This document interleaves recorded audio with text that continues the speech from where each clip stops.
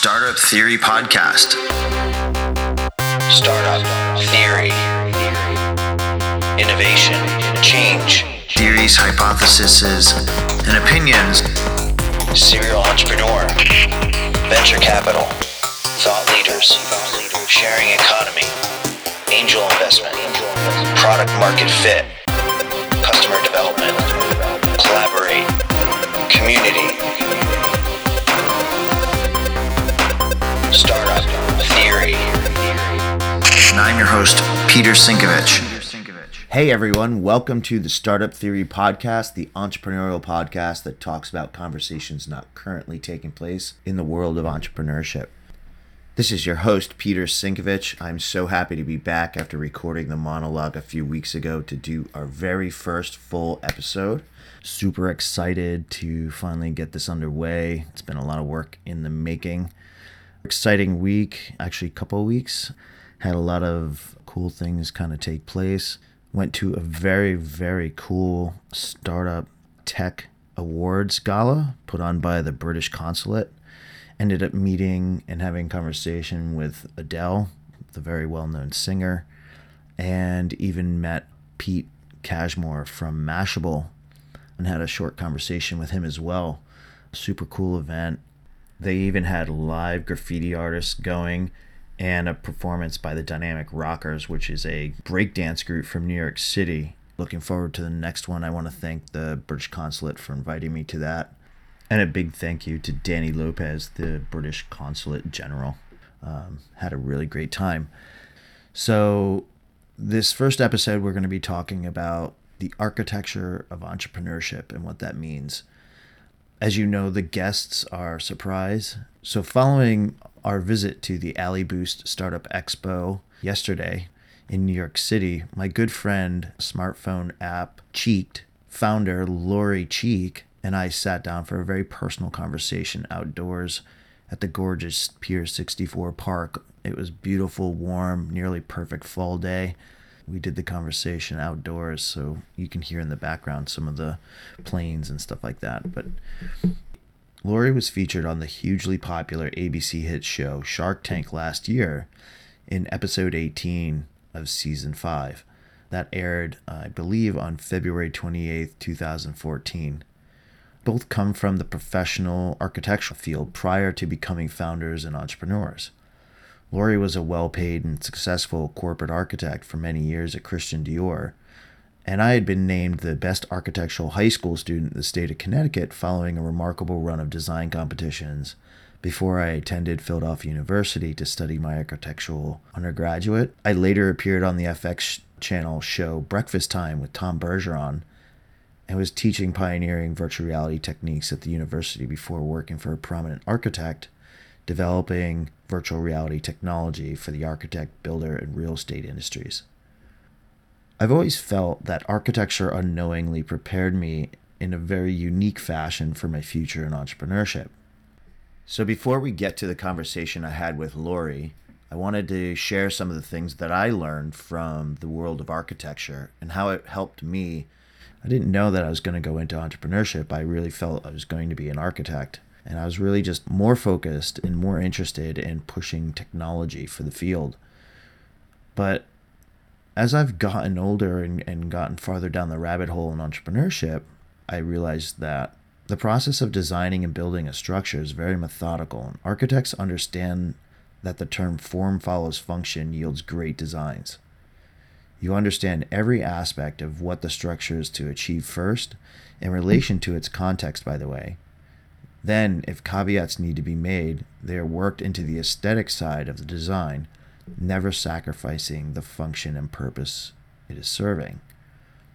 Entrepreneurs need to think of their startups in exactly the same fashion, and it didn't really occur to me until I'd gotten farther in my own career in entrepreneurship that there's a very close correlation there in the way that it should work.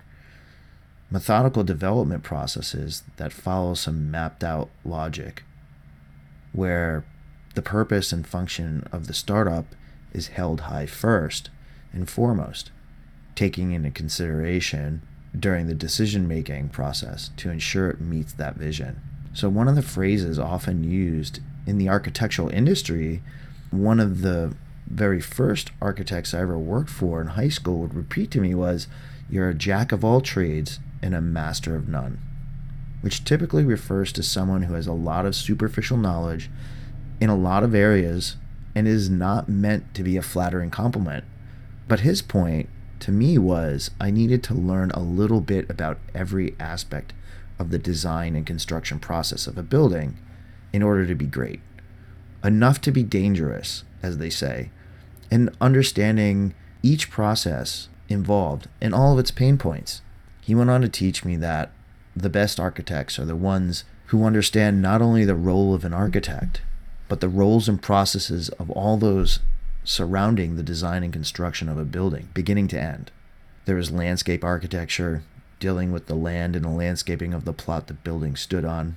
Interior design, the aesthetic and design of the interior spaces within the building. HVAC, the utility components and planning of a building and how that relates to the structure.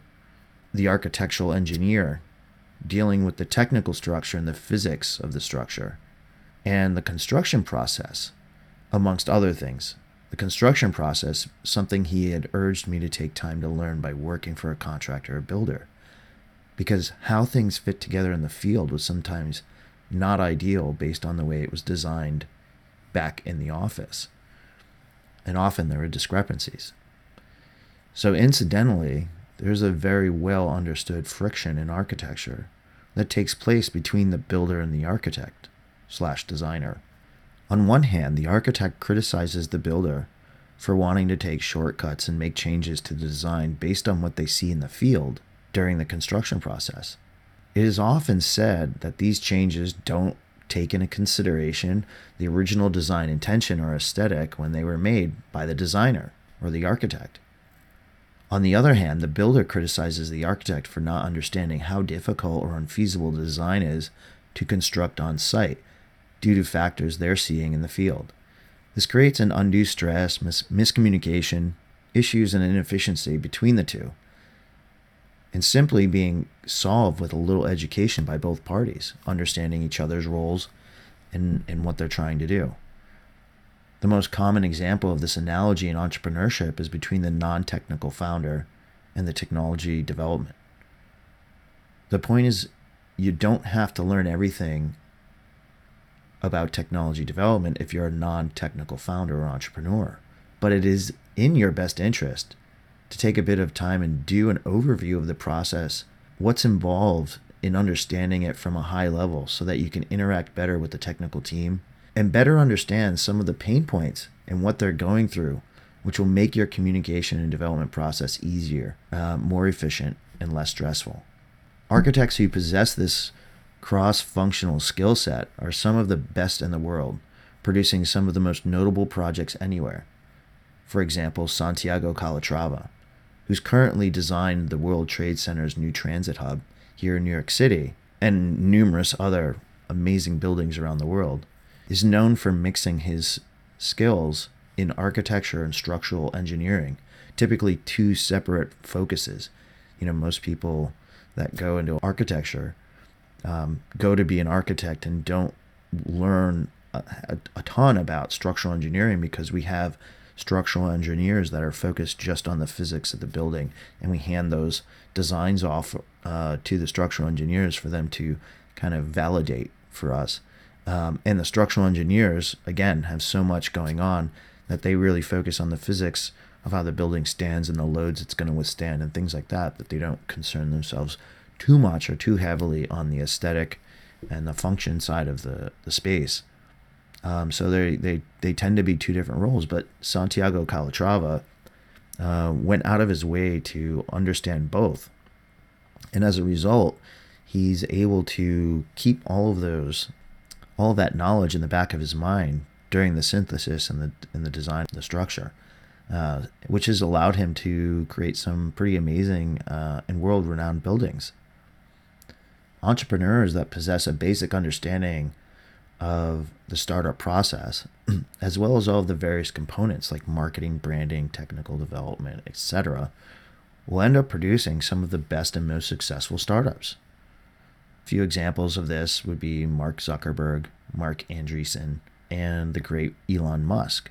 Elon Musk has been noted multiple times in personal conversations with people to have a very deep understanding technically of what's going on. I recently heard a cited example of someone that was discussing rocket engineering with Elon when they were talking about his startup SpaceX, and he had been really fascinated but also pretty well educated in terms of what it takes to build a rocket, what are the current technologies, what are all of the pain points and the problems and the issues, and really kind of took the time to kind of understand that, not from a superficial level, but kind of dove into it a bit deeper, which has aided him in building the team and the startup itself. So I feel like these concepts in architecture are very metaphoric and very applicable to the world of entrepreneurship. So let's get to the interview that I had with Lori. I took some excerpts from the conversation Lori and I had that day. I asked her about Cheeked, and Lori goes on to talk about her experience starting Cheeked originally, and a key element of entrepreneurship, picking that one idea, not 2, 3, or 4, that you cannot let go of, which is a sign of your passion for it. Well, I had this light bulb idea to start this dating business when I was practicing architecture and design, and it was, I've come up with many ideas in my time, but this was the one that I couldn't stop thinking about, so I just thought, I'm going to quit my job and bring this thing to life, and that's exactly what I did. But, I came up with this idea 8 years ago. It took me a couple of years to build it. Your founding team is another key element to your startup. I think something I don't hear discussed enough is how critical it is to pick the right partners, especially in the beginning. When I advise startups and entrepreneurs, I constantly use the metaphor of marriage. It is a huge decision, and you wouldn't marry a person unless you knew pretty much everything about them, right? Going into a business partnership has nearly all the same elements and considerations that marriage does. You're gonna live together, essentially. Your finances are going to be intermingled. Their bad decisions will affect you too now. Their reputation is now a reflection of you. Their friends and family automatically become a part of your world, etc. I'm also speaking specifically to things like, does this person know how to respect me or others, meaning the team or your clients? Can they resolve conflict amiably with me? Meaning, do they have to win every single argument, or do they understand the virtue of picking your fights, win some, lose some? And we agree to disagree, and then know how to move on. Are they honest and truthful when it counts the most? The way they manage their personal lives are great indicators of how they manage other aspects of their life. Do they own up to their mistakes?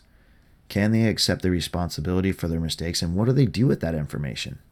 Lori goes on to talk about her original team, the business partners, noting the interest and passion of one of them. I think just like building a structure, it's important to have the right team members on board with you, because if one person doesn't pull their weight or do something right, the building falls apart. And I think there was some elements of that in my starting out my business, because I was out at a Mardi Gras party one night after a year of having this idea, talking to everybody about it, and finally these two guys were like, well, we help people start businesses. Why don't we sit down on Monday? We love your idea. We think it's genius, and let's talk about bringing it to life. So we sat down, and they were both business guys. I didn't need 2 business guys. I needed a CTO. If I was going to have a website or anything technical in my business, I need a business person, a technical person, and then me. Yeah, I just had the wrong guys on board from the beginning. And, even we were at a meeting once. I had this business with these Cheeked cards, and you'd hand them to intriguing strangers, and they had a code on them, so you wouldn't give any personal information away. And I remember one of my partners, like a year into it, we were at a meeting at the Soho House, and as he was leaving, I saw that he'd ripped off a corner of a notepad and put his phone number on it and handed it to a girl as he was leaving the Soho House. And I was like, did you just give that girl your phone number? I mean, I texted him immediately. I'm like, do you know what our business does? I was so done. Like, I felt like I couldn't look him in the eye anymore because he wasn't in. Anyway, team. number one, most important thing, I think, in starting a business. It's definitely not easy to do it alone. And starting over, I've got the missing links from before. So it's 5 years now I've been into this, and I finally have learned all the lessons, and I'm starting the marathon over. I think we could be bigger and better and stronger and all those things if there were more of us. I mean, it's still just two of us. It's me and my new partner. He's based in New Jersey, and he's got a couple of other startups, so he's not 100% here with me. So yes, there is definitely room for growth and someone else that could help me. I mean, I would love to have a clone of me going around just like... Wouldn't we all? Yeah, I mean, there's not enough time in the day, so I don't know if there's ever going to be an app for that, but maybe we should try to figure that out. Or I joke that I own the URL clone.me. Lori continues on to tell us after the first one was asked to leave the startup, the support she experienced from her remaining partner when the Shark Tank opportunity came up. It reminded me of another quote: "If you want to experience something great, you must risk something great," which holds true in entrepreneurship or relationships of any kind. Let's listen in to hear what she has to say. Anyway, the other thing is when I had those guys on board, so the first one who cheeked a girl with a piece of notebook paper, he was gone.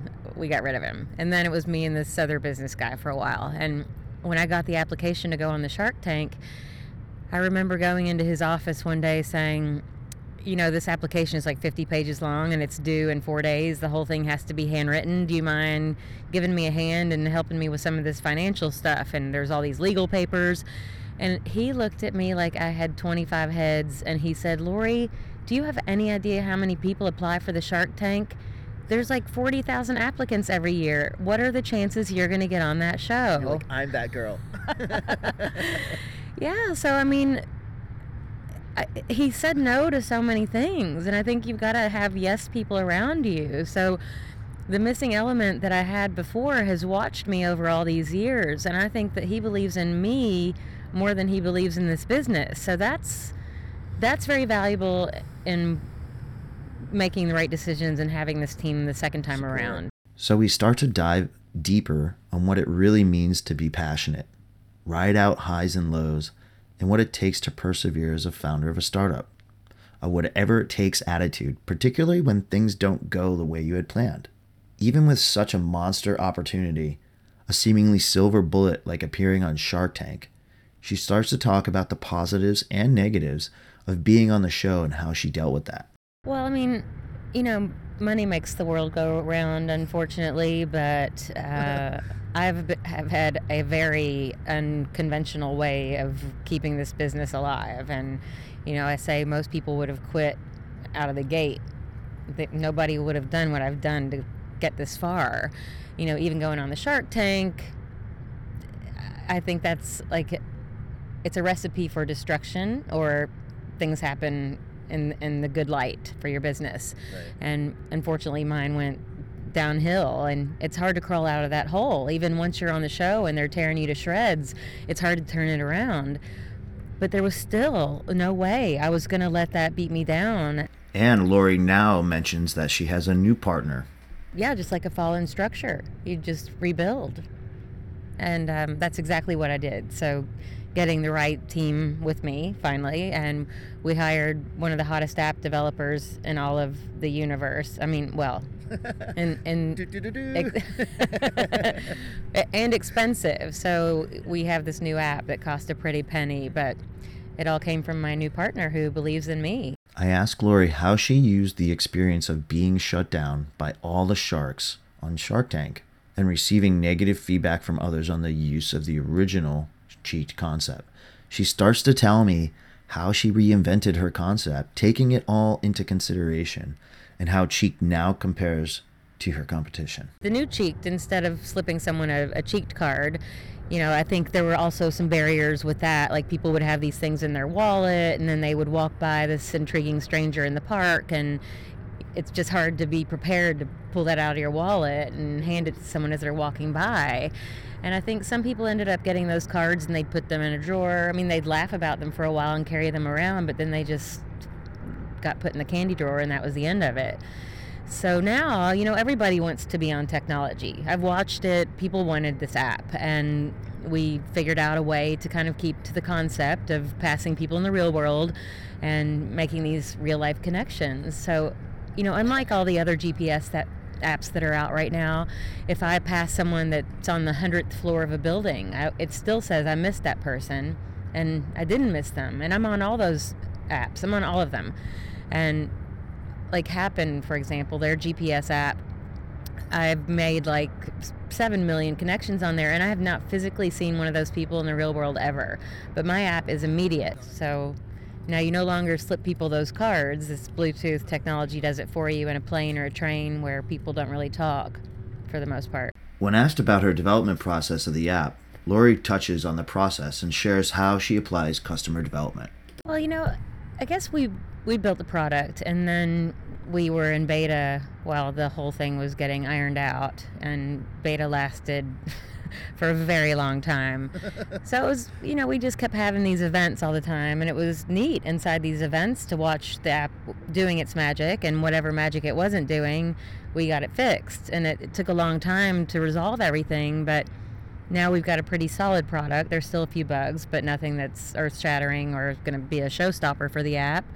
But I think these events have just been like free focus groups for us, and people are getting drunk and having fun and hopefully making connections on the app. Because Lori has sunk most of her startup funds into making the best possible app with the best possible app developers, she goes on to talk about bootstrapping the marketing of the brand to this point and her role in developing traction for Cheeked. Well, I'm partnering up with other startups. I've got this database of New Yorkers that are probably so sick of hearing me talk about Cheeked, so I'm looking for other markets. And although we raised money to build this app, we don't really have much money to market it, so that's where I come in to do all this kind of creative stuff. But we're getting like bar apps and other dating businesses to come join us for these events, so they tell their networks, and that's not necessarily me bugging my people anymore.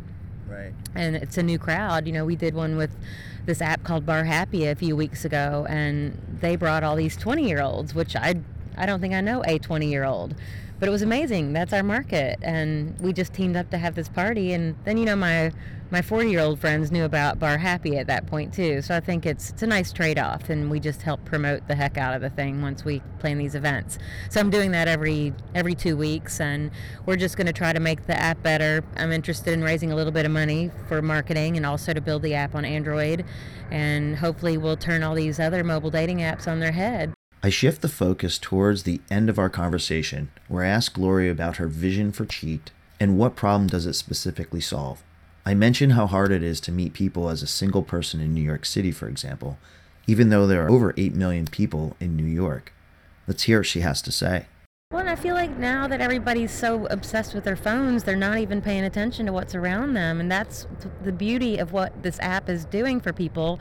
Because if you're walking down the park and you get a pop-up that says you've just missed so-and-so, that means they're right there. It alerts you to look up and pay attention to what might be right in front of you that you otherwise might miss if you just kept walking and playing your video games on your phone, which is what everybody's doing. So yeah, I think it's hard to meet people here, harder than ever. And that's all because of these little phones we have attached to our hands. I hope everyone found something interesting to take away from this episode of the Startup Theory podcast. That is all the time we have. Come back for our next episode where the topic is titled Entrepreneurs, the New Investment Class. I want to thank Lori Cheek for sitting down with me to talk about her experiences building Cheeked and her Shark Tank experience. For more information on her hyper-local dating app, Cheeked, you can visit cheekd.com, cheeked.com. You can find me at Startup Grind events I run with my team in Greenwich, Connecticut. More information is available at startupgrind.com/Greenwich. And in the coming weeks, you can find me at the Co-Invent Pulse Business and Technology Festival in New York City, November 9th, Startup Grind New Haven's next event with Honest Tea founder Barry Nailbuff, November 10th, and I'll be judging the Techstars Startup Weekend at Yale University on November 15th. The Startup Theory podcast is on iTunes, SoundCloud, Stitcher Radio, and TuneIn Radio. If you'd like to follow us, please like us on Facebook. And if you have any questions, suggestions, feedback, or are interested in advertising and sponsorship, you can email us directly at startuptheorypodcast@itunes.com. Thank you so much, and until next time, be well. Startup, theory, serial entrepreneur, innovation, change, thought leaders, sharing economy, angel investment, product market fit, customer development, community. And I'm your host, Peter Sinkovich.